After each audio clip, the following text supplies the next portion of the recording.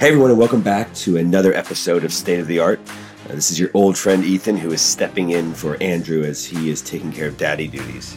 He is a new father, and with that comes a lot of sleepless nights and new responsibilities. So I am thrilled though, because this episode is the closing episode for June, which had our guest host Dorothy Santos and was talking about queerness. And I'm recording this intro actually as Pride goes on outside in San Francisco, as it is parades all around the world.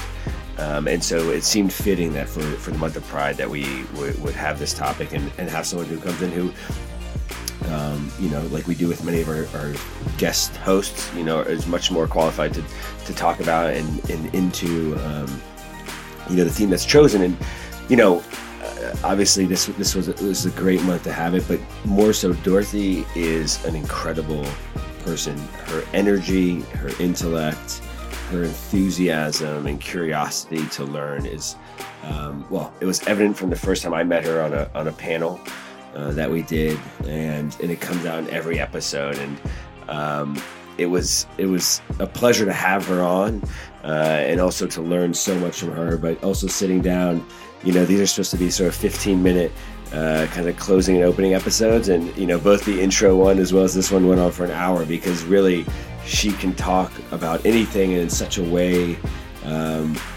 both having such in-depth knowledge, but delivering that message in a way that is easy to understand and sort of to grasp. She really she boils it down, and it was so much fun. We probably could have done twice as long, but time is something that we respect of all of yours. So without further ado, I'm excited to bring you the closing summary episode for Dorothy and queerness that was brought to you by me, Vanessa, our producer, and of course Dorothy. Enjoy.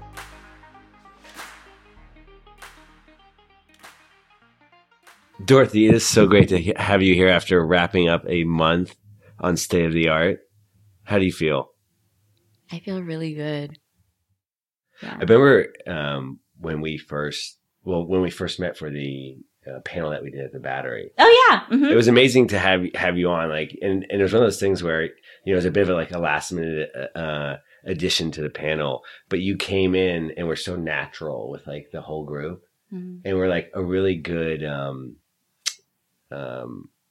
Just a great addition in sort of the dialogue that you brought to it, and the energy. So that's why I was excited to have, we were excited to bring you on to State of the Art. But I will have to say, you have an amazing energy and presence that really came out in your podcast. That I guess, in the panel, I think it was just maybe it was a different environment that I didn't sense. And it was awesome to see and hear you.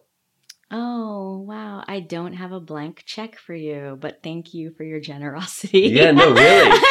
I was that's something, that's a compliment one pays for. No, seriously, that's very kind. That's very generous. We were talking, just now when Vanessa said that, you wanted to edit down the first episode that you did with Andrew, and we didn't. And I'm not sure there's anything that we would have, because really you, even your tangents, as Vanessa said, were awesome. And you always brought it back to the conversation and dialogue. Oh, well, thank you. It was really fun to speak to all of you, to speak to Andrew, to speak with you two today, and then to do the interviews. I don't know. I think I have found something I really love. Podcasting has been it's been a really great venue and outlet for me. Because not everything fits in academia. Not everything fits for, my writing. Because when you write for something to be read versus when you write for something to be said or spoken, it's very different. And so podcasting kind of enables me to, to kind of venture into different realms of conversation and also narration that I don't think that I would be able to do in other areas of my life. How'd you discover, come upon the idea of wanting to be a podcast host? Because you host a podcast. Yes. In addition to the month that you spent with us, how did you think to yourself, okay, this is what I want to do? Well, originally, I approached Art Practical because Art Practical, which is a Bay Area based publication, that was the first publication that published my writing.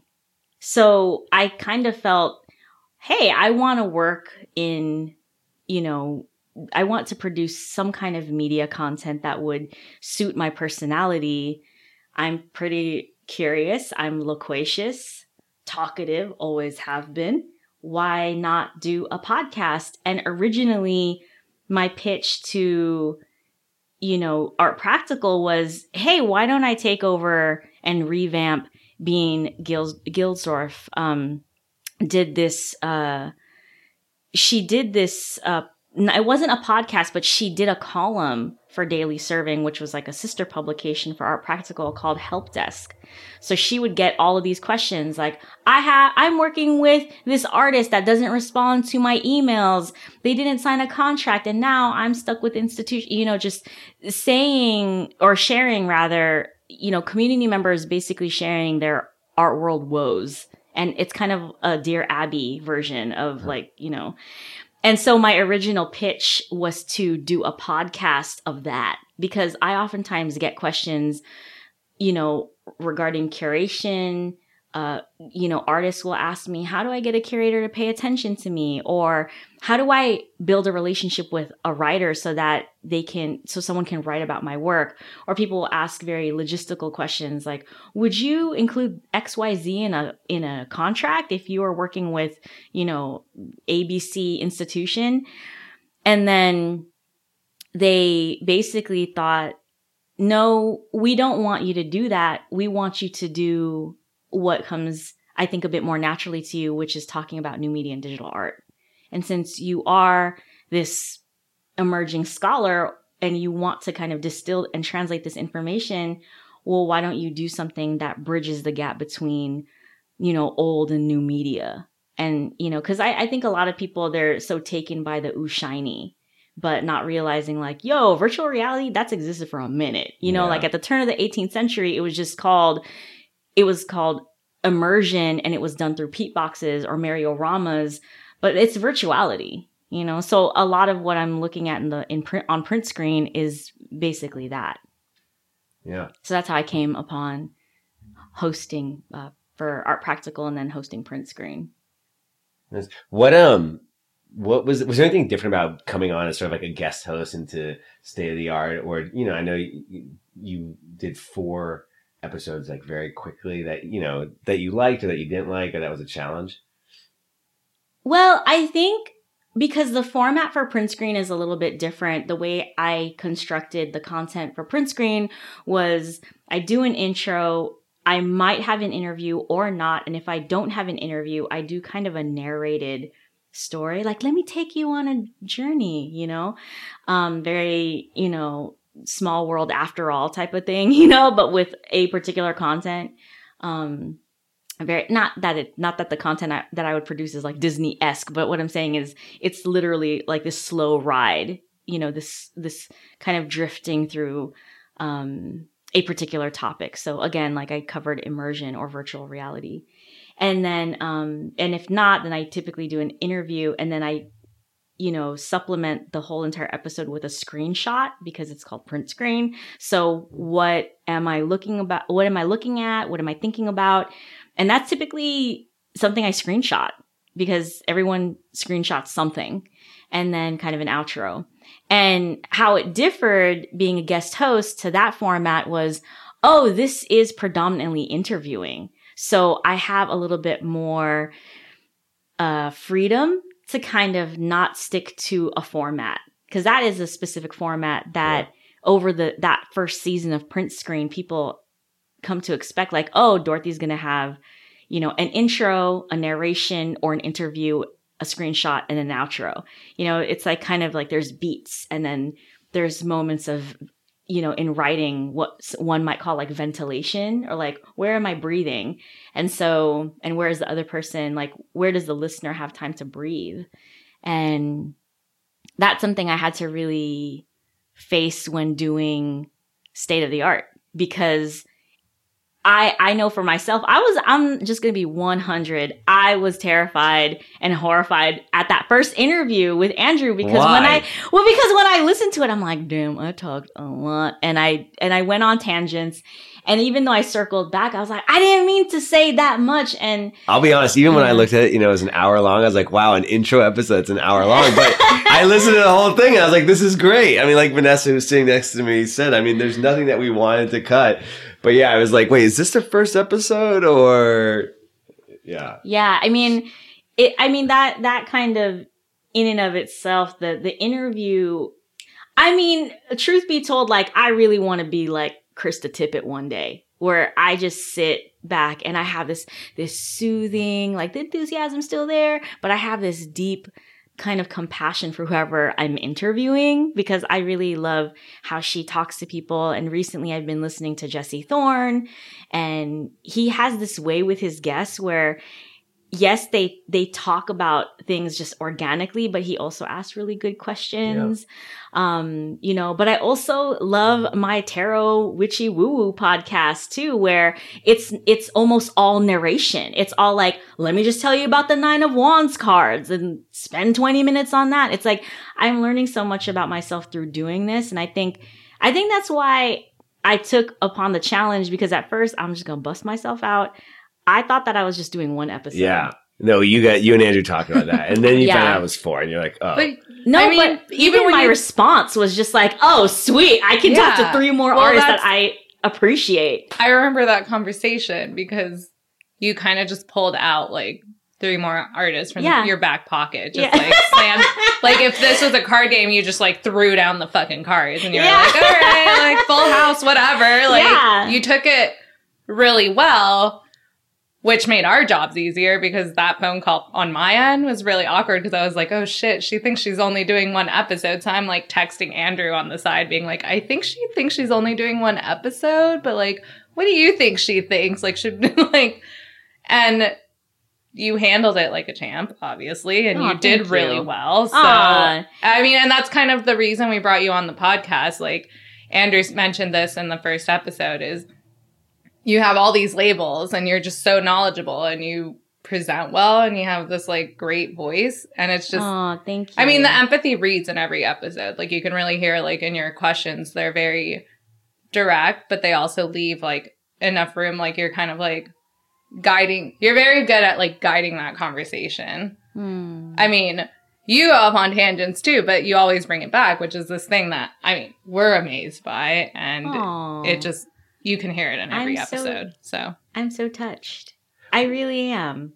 Which now I'm wondering, like, are you going to keep pursuing audio projects, podcasting? What? Well, was this inspiring or exhausting or both? No, this was inspiring. I don't know how she's going to feel about me sharing this story, but do you remember Tabitha Soren from MTV?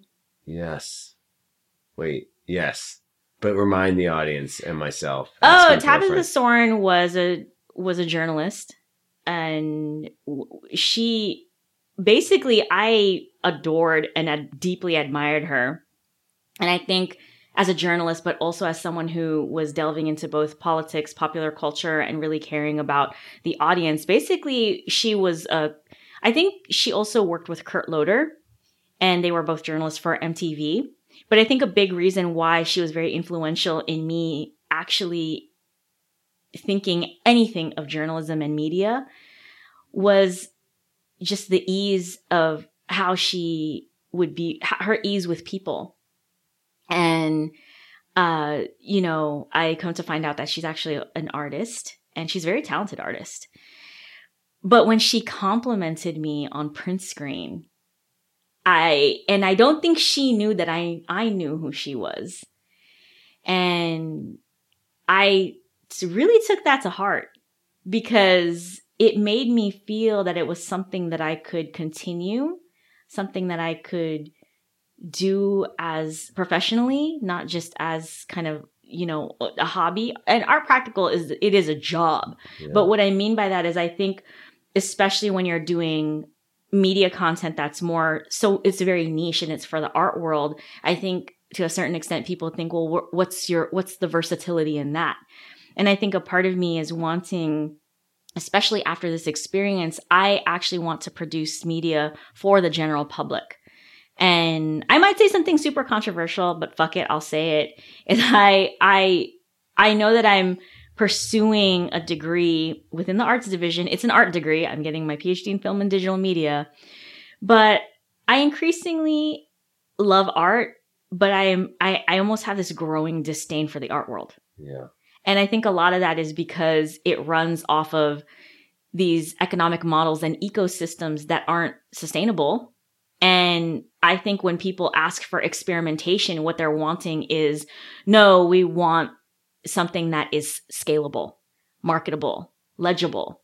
And for me, I think when with working with students, whether they're undergrads or graduate students, or I'm, mentoring someone in the community, I don't know. I want to be both realistic and compassionate, but it's also sometimes really hard to be enthusiastic. So it was really interesting to hear you two and even Andrew say, you're so enthusiastic. And I think a part of that is because I work really hard at studying and reading and listening and consuming media, that moves me, but also, looking at stuff that's kind of doesn't require my mind either. I mean, I'm more recently I told you, Game of Thrones is probably one of the only shows I'm like, oh, I'm really not thinking anymore.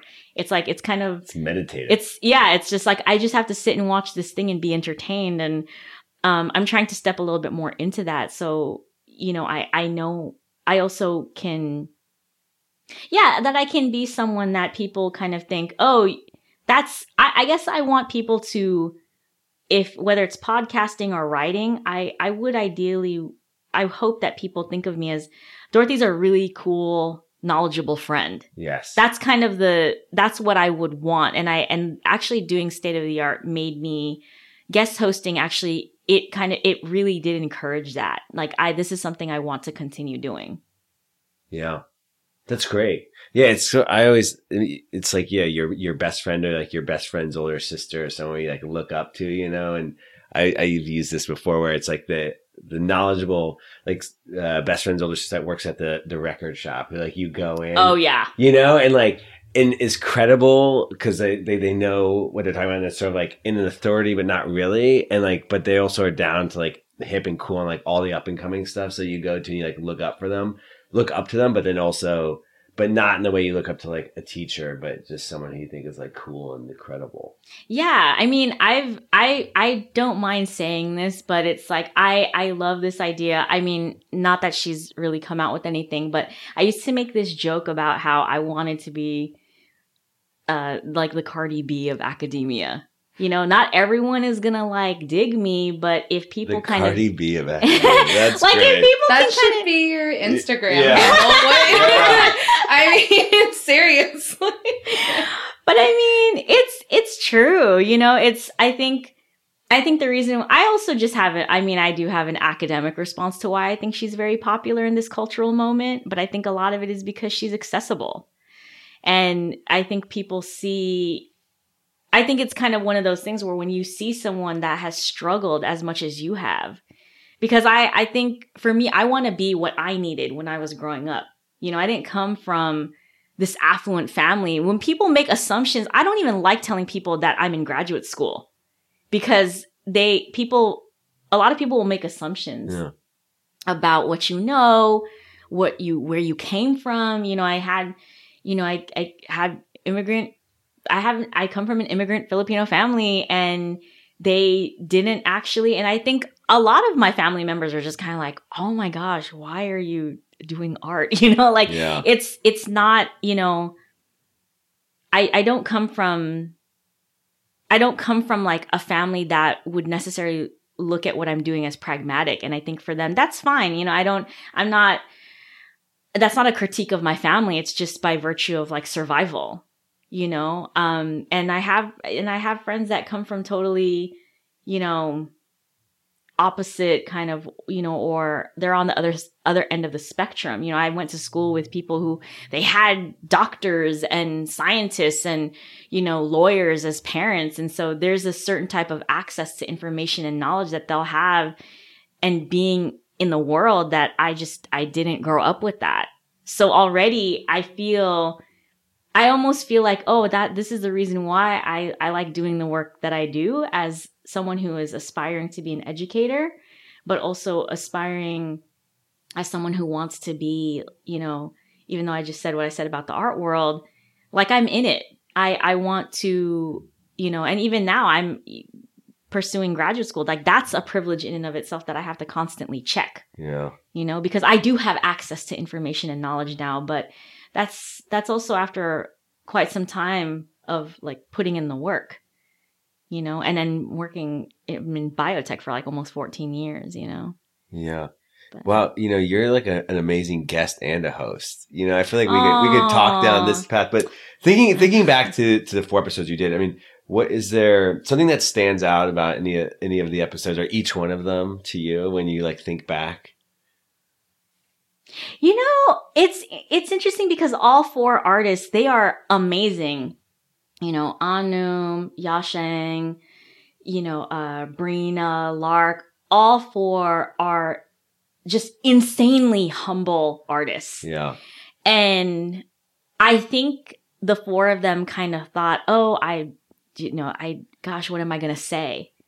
And what came out so naturally for all of them was connecting back to, the things that are meaningful to them, so with Anum and, what Sufism kind of meant for them, with Yasheng talking about, this kind of a problem that he has always thought about was, well, what's the difference of queerness within the Western lens or through the Western lens and in the US versus, Asia and this idea of Asian Confucianism and, just going off on those depictions in anime, manga, film, and media.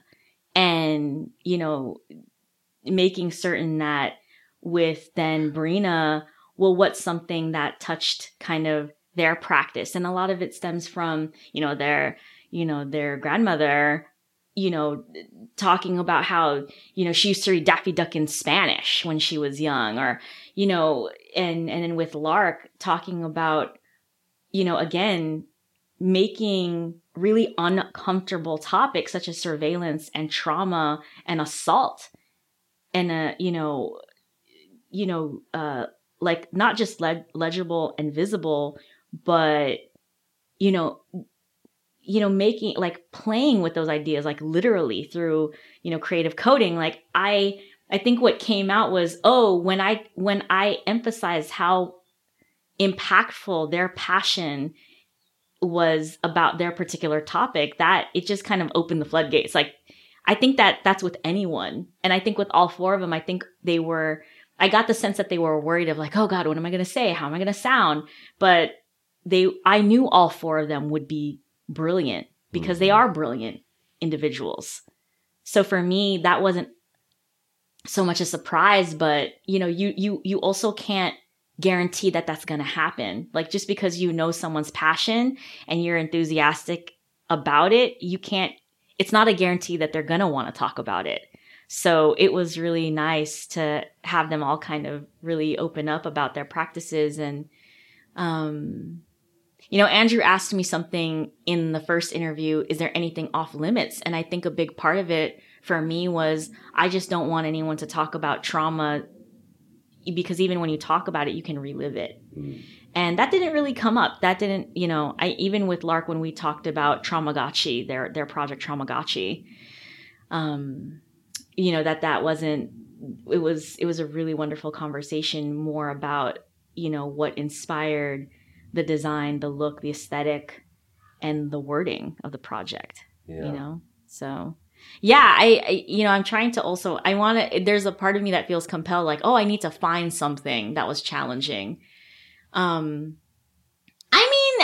Okay, here it is. The one thing is when I get really excited, I also, like I said, I can go on a tangent or I can ramble. And I think I was scared of that. But I think knowing that I had a particular format that I wanted to stick to, at times I had to fight against that.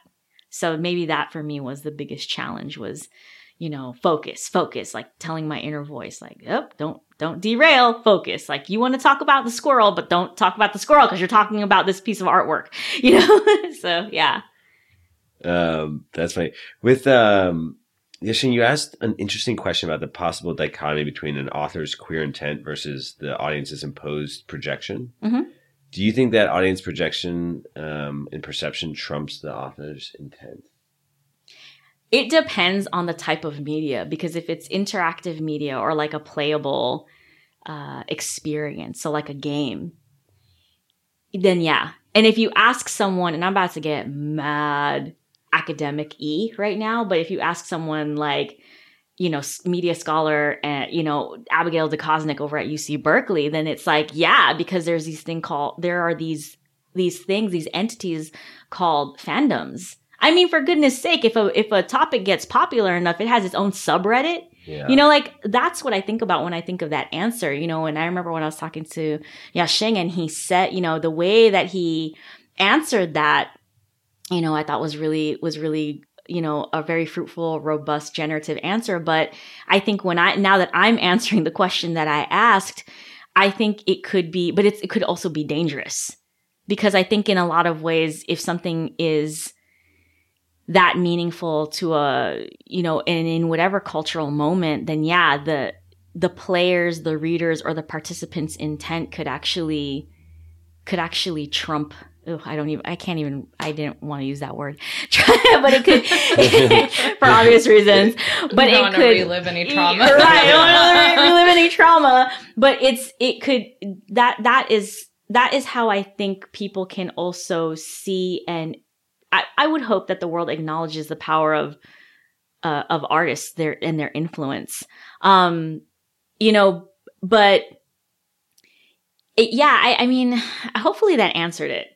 Because I think I'm trying to remember again what I mean, it's an interesting question you guys engaged in, because it's applicable to the art world at large, to course. Topics at large. I mean, it's something that in the art world generally is a topic of debate constantly. Like, how much does the artist's intent matter when art is subjective, air quotes, subjective? Mm-hmm. Like, is art really subjective? Should it be subjective? And, it was interesting to hear it now placed in a different, or framed in a different way, mm-hmm. for someone like me who's constantly thinking about it in terms of like the arts. Now we're thinking about it in another way. And it's like, yeah, I mean, it's a question that applies to so many things, and it's just one of those questions that doesn't really have an answer. I mean, maybe it's a subjective question. I mean, I think the reason why I asked it is because in relation to Yasheng, my conversation with him was the fact that Clamp, this, artist collective, was, making media or, engaging in, creating, content, that, what is that word? What is the word I'm trying to, not subversive, but it's almost subliminal. It's subliminal. Mm-hmm. So even when Yasheng, when he brought up, this idea of queerness in Asian culture is based off of Asian Confucianism, and this idea that queerness in the West or in the US is, okay, it's queerness is because it's bad because it's immoral. But in Asian Confucianism, it's this idea of, it's aberrant because you don't want to continue the family bloodline. So it's actually not about, your sexuality and your gender being unnatural. It has more to do with like logistical, like family logistics, mm-hmm. So then how then do you address that? Well, then when I think of the question, a part of me thinks, then maybe it is really up to the reader, the participant, the player, because in Clamp's, or even some of the media that Yasheng brought up, if you want to explore this idea of going against filial piety, and then you make your characters cyborgs or androids or angels or chimeras, you instantly know that there's a queerness to that, because the human character can't have children with this other character. And I love that kind of subversion / subliminal queering of that kind of, I guess, union, like in some of the media that he brought up, I kind of thought about that too, where it's like, oh, I guess it really is up to me, and that was the first time thinking about, even now that I think back on that question, I'm like, oh gosh, why did I even ask that? And I think a part of me asked it because there's so many things I just assumed to be queer, and I finally remembered, because I forgot it in the episode with him. It's Peppermint Patty. I grew up thinking Peppermint Patty was gay as hell and loving Peppermint Patty. And the character that would always say, yes, sir, but there was something intrinsic for me because it was my reading of it. But I don't think Charles Schulz, I think that's the one who created, I don't think that was his intent. I think he was just drawing these kooky kid characters, and kids are their kind of own, thing. Like, they do their own thing. They act the way they want. And, at least in my world, if I ever have children, I wouldn't want to limit their kind of identification or gender in any way. How did you feel? So. This is probably going to be a tangent. So no. We might cut this, but no, that's fine. How did you feel about the whole Dumbledore being outed as gay, after the fact by J.K. Rowling? I don't know if you're a Harry Potter fan, but... Yeah, I did hear about that. I watched one of the films. If you can refresh my memory of which one he is, because I'm trying to think. He's the main old wizard. He's the, headmaster of Hogwarts. Harry Potter's mentor. Yes. I thought I was great. I actually, because I remember the news stories. I remember the media around that. And I was actually excited. I was like, well, that's fantastic. I kind of wish that people knew that beforehand. Right. See, that was my one issue. One, yes, it's fantastic.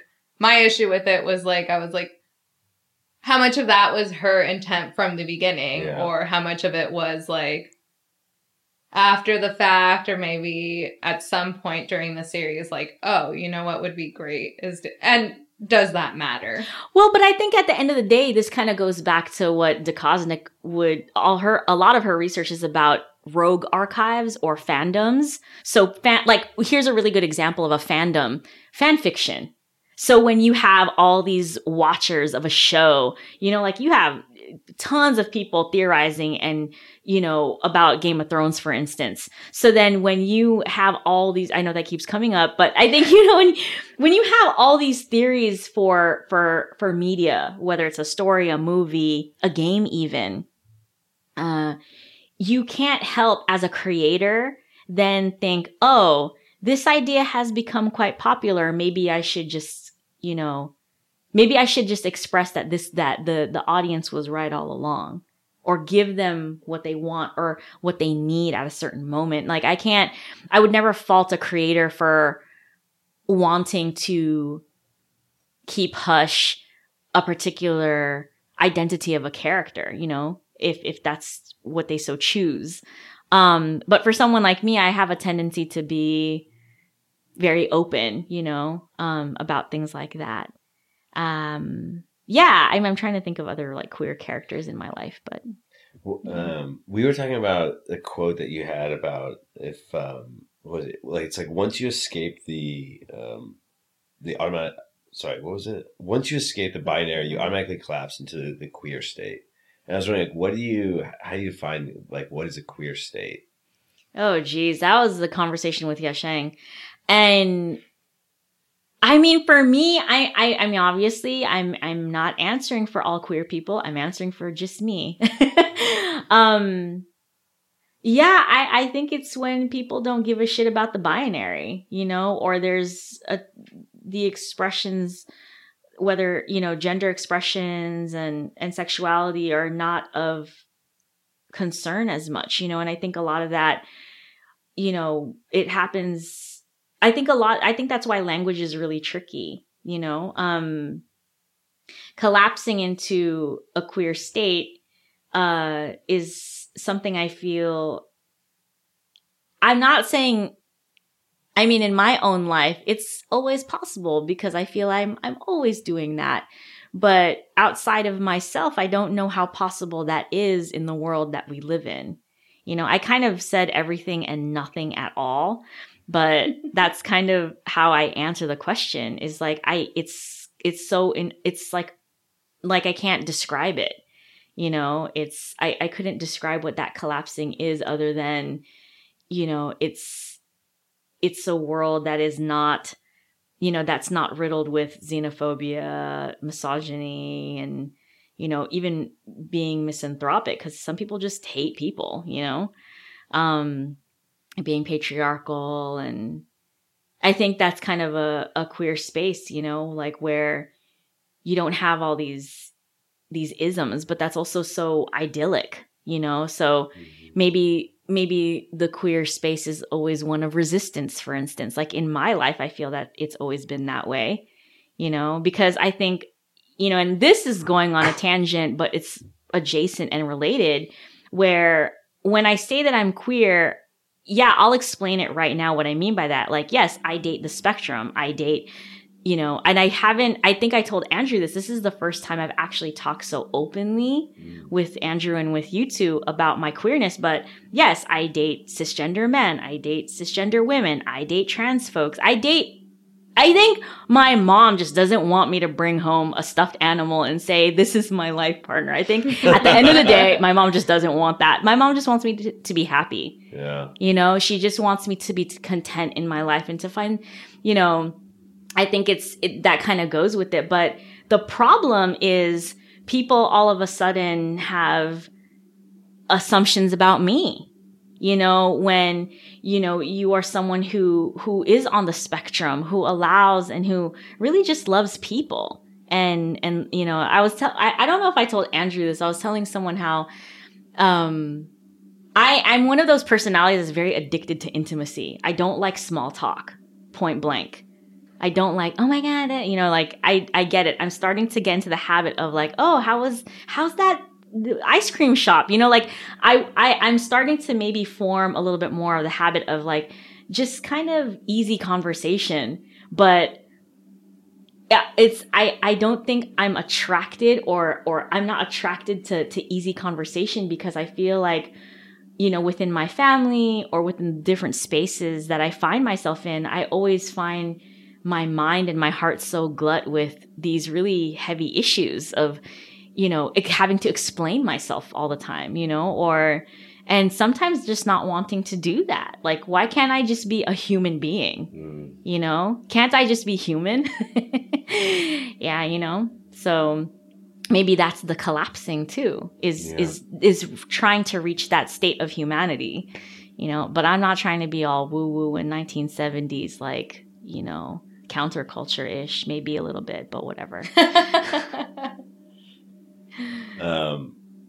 don't know. Gosh, where do we go from there? No, and episode done. Yeah, I mean, boom. That's our no. Well, the question I had. I mean, do you have anything to follow up on that?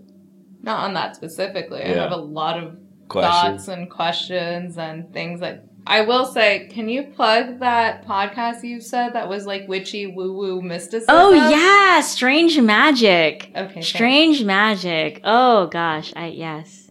I love that podcast.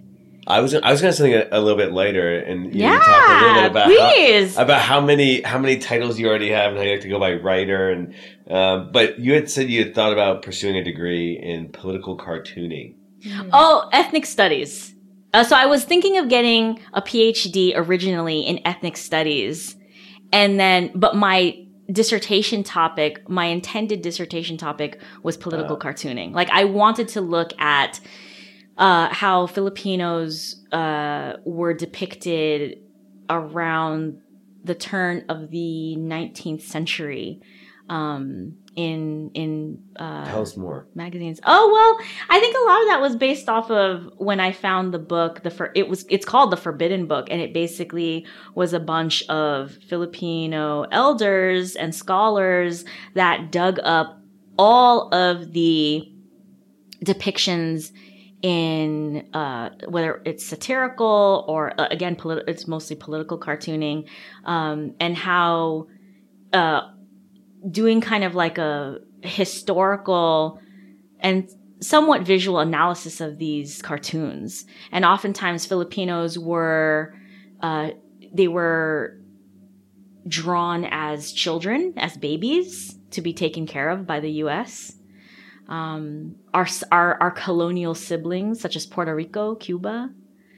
I really wanted to do that because I told Brina this. I told them that at one point in my life, I really loved illustration and I wanted to be a cartoonist. I wanted to be an illustrator. Wow. And then I doodled from time to time, but not so much anymore.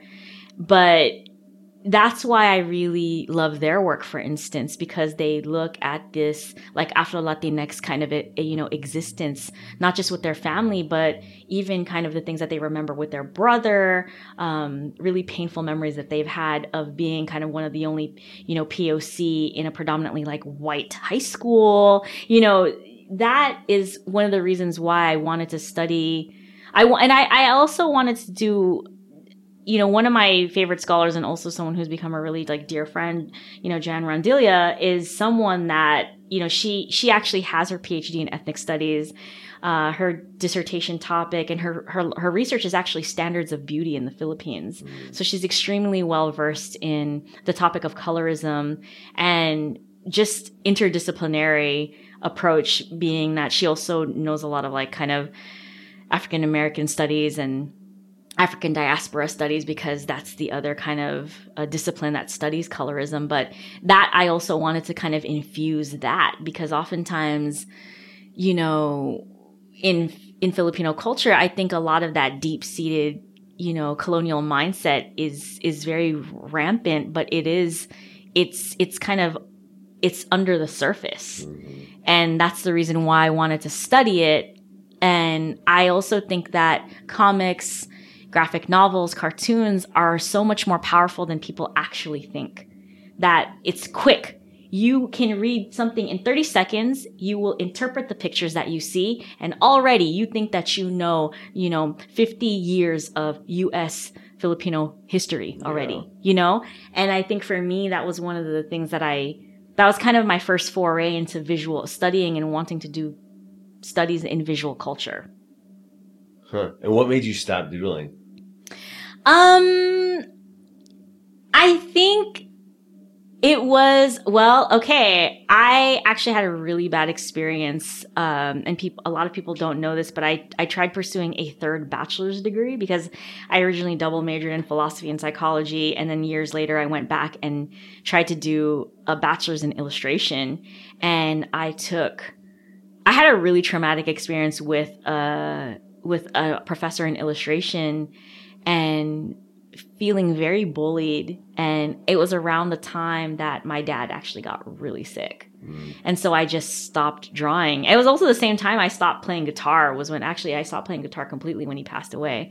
But there are a lot of things that I used to do that I'm trying to rekindle now because of, even after, I will say, talking to the 4 artists this past month was really forcing me to think of like, my gosh, I used to do so many things and I just kind of like left them all behind because it was attached to something traumatic. And so why can't I reclaim that? But that's why I stopped, because I had such a traumatic experience with an illustration professor.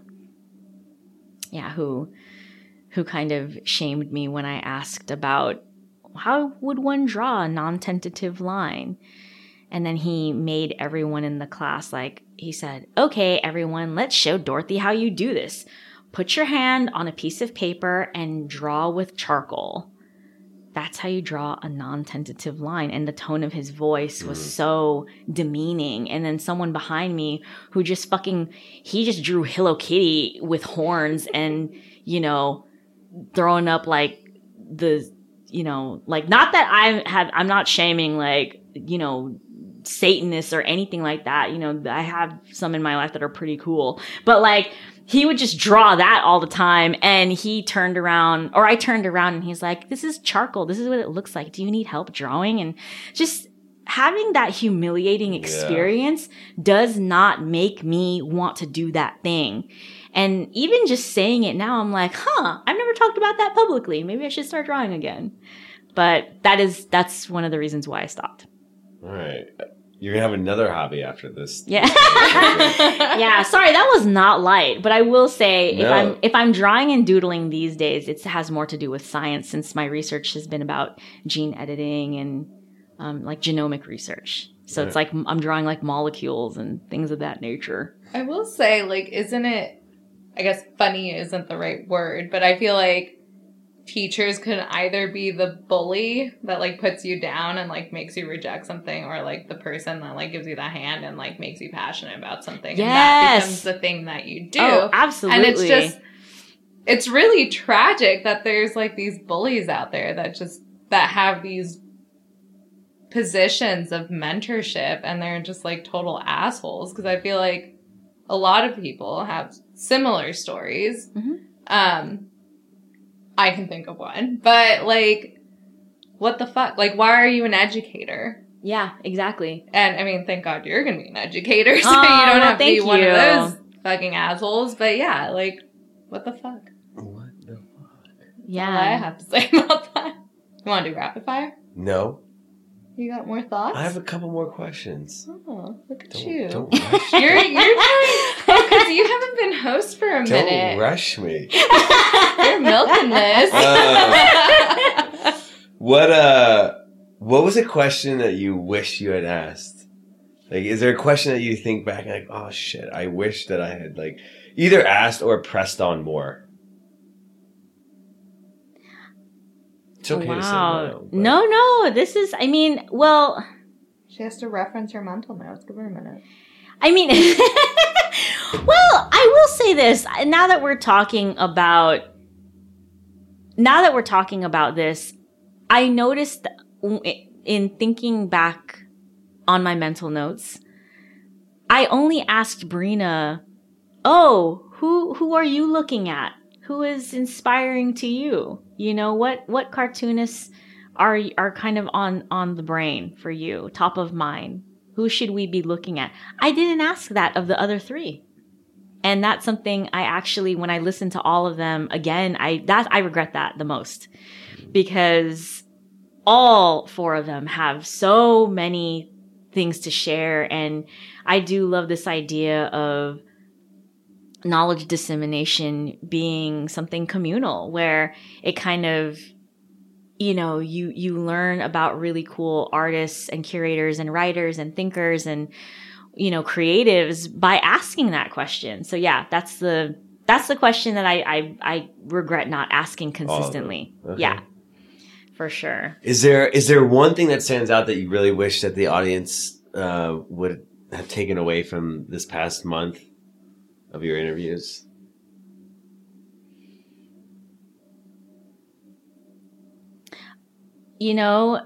I would, so the question's about what do I want them to take away? Yeah. That queer people are awesome, number one. All right. But, well, that's kind of goes without saying, right? Yeah. But, that sometimes the best things are not the ooh shiny moments in the arts or in popular culture. That sometimes if you just look and listen carefully, you'll find gems of knowledge, things to be excited about in these really beautiful moments. So whether it's, looking at, a video Anum did about Pakistani, culture, and thinking about those moments in the visuals that they created of, what those things meant for them when they were making, oh gosh, Dawn of Freedom, for instance, or with Yasheng, you know, realizing that, oh, that's the reason why some characters are made into angels, cyborgs, and androids in manga and anime. Like, that means something so different in Western culture. Or with, you know, Brina and seeing kind of the drawing of her thesis where, you know, there's this moment, there's the one panel where, you know, they've been in the water for too long with their brother. And the memory of that was because their fingers have turned to kind of raisin hands. You know, it's these moments where they're depicting something so fleeting and so minuscule, but then it tells you how much they loved the water in Half Moon Bay, how much they wanted to stay in that moment with their brother. And then with Lark, also realizing that the way to, you know, be destabilized or to you know, to queer or strange language can happen at that syntax level, but you just have to be creative about it.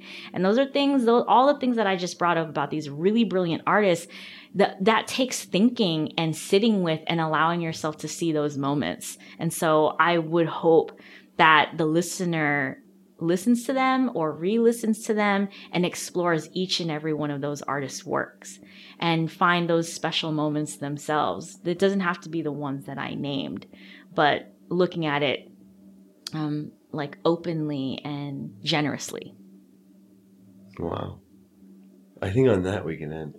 We're still going to do rapid fire. We're going to do rapid fire. Are we going to go back and forth, or is it just going to be me asking? Do you have some rapid fires? I never have rapid fires. Can you think of one? Okay, I'll go first and you can go. Okay, what's your favorite current television show that you're watching? Twilight Zone, the new one with Jordan Peele. All right. What's your favorite plant? Oh, yes. I can't pronounce the name, but it's a new one that I got. Oh my gosh. It's like, well, one is called it's called like the Chinese money plant, but it's more commonly known as Peperodemetus.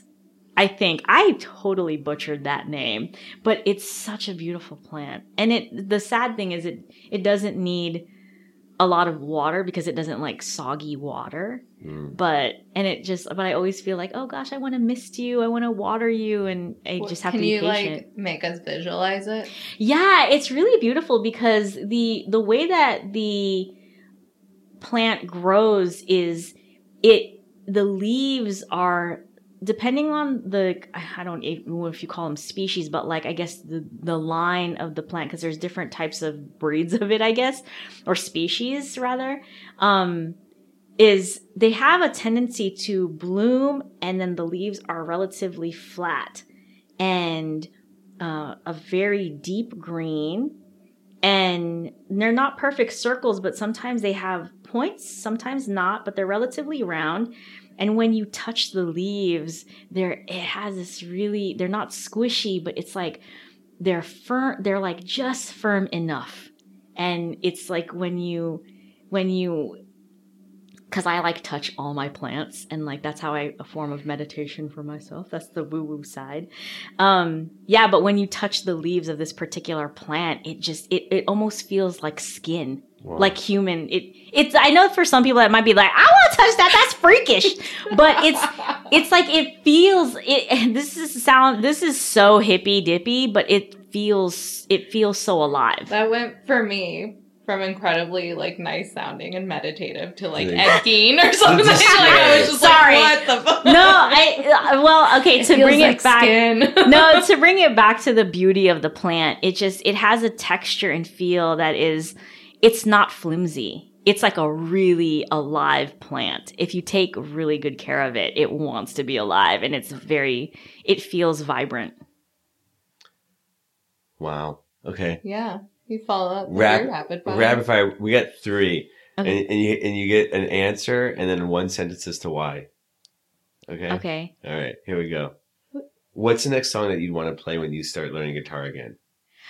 Oh gosh. Oh my gosh. Oh, no. I thought about this too in the car. Gosh dang. Oh my gosh. This is. It'll come back to you. Okay. No. We'll have to circle back. No, we're gonna circle back. Okay, we'll circle back. Okay, next one is what's the number one item on your bucket list?